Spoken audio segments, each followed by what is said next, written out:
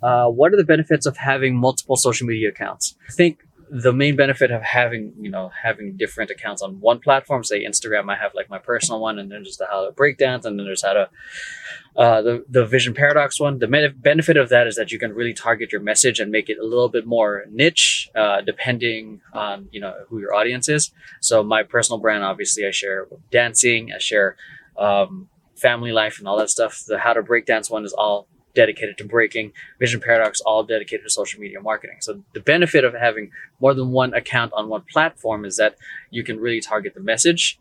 The thing is, it does get a lot, and the best time to actually create a second account is if the audiences are insanely different. So a dance audience is very different from a social media audience. So the benefit of being on multiple social media platforms is not just flexibility, but it's different ways to be discovered, because people consume things differently. People have a different mentality going on different platforms. It also helps kind of future proof your brand, so to speak, because God forbid, Instagram becomes a Vine or becomes like a MySpace and it falls apart.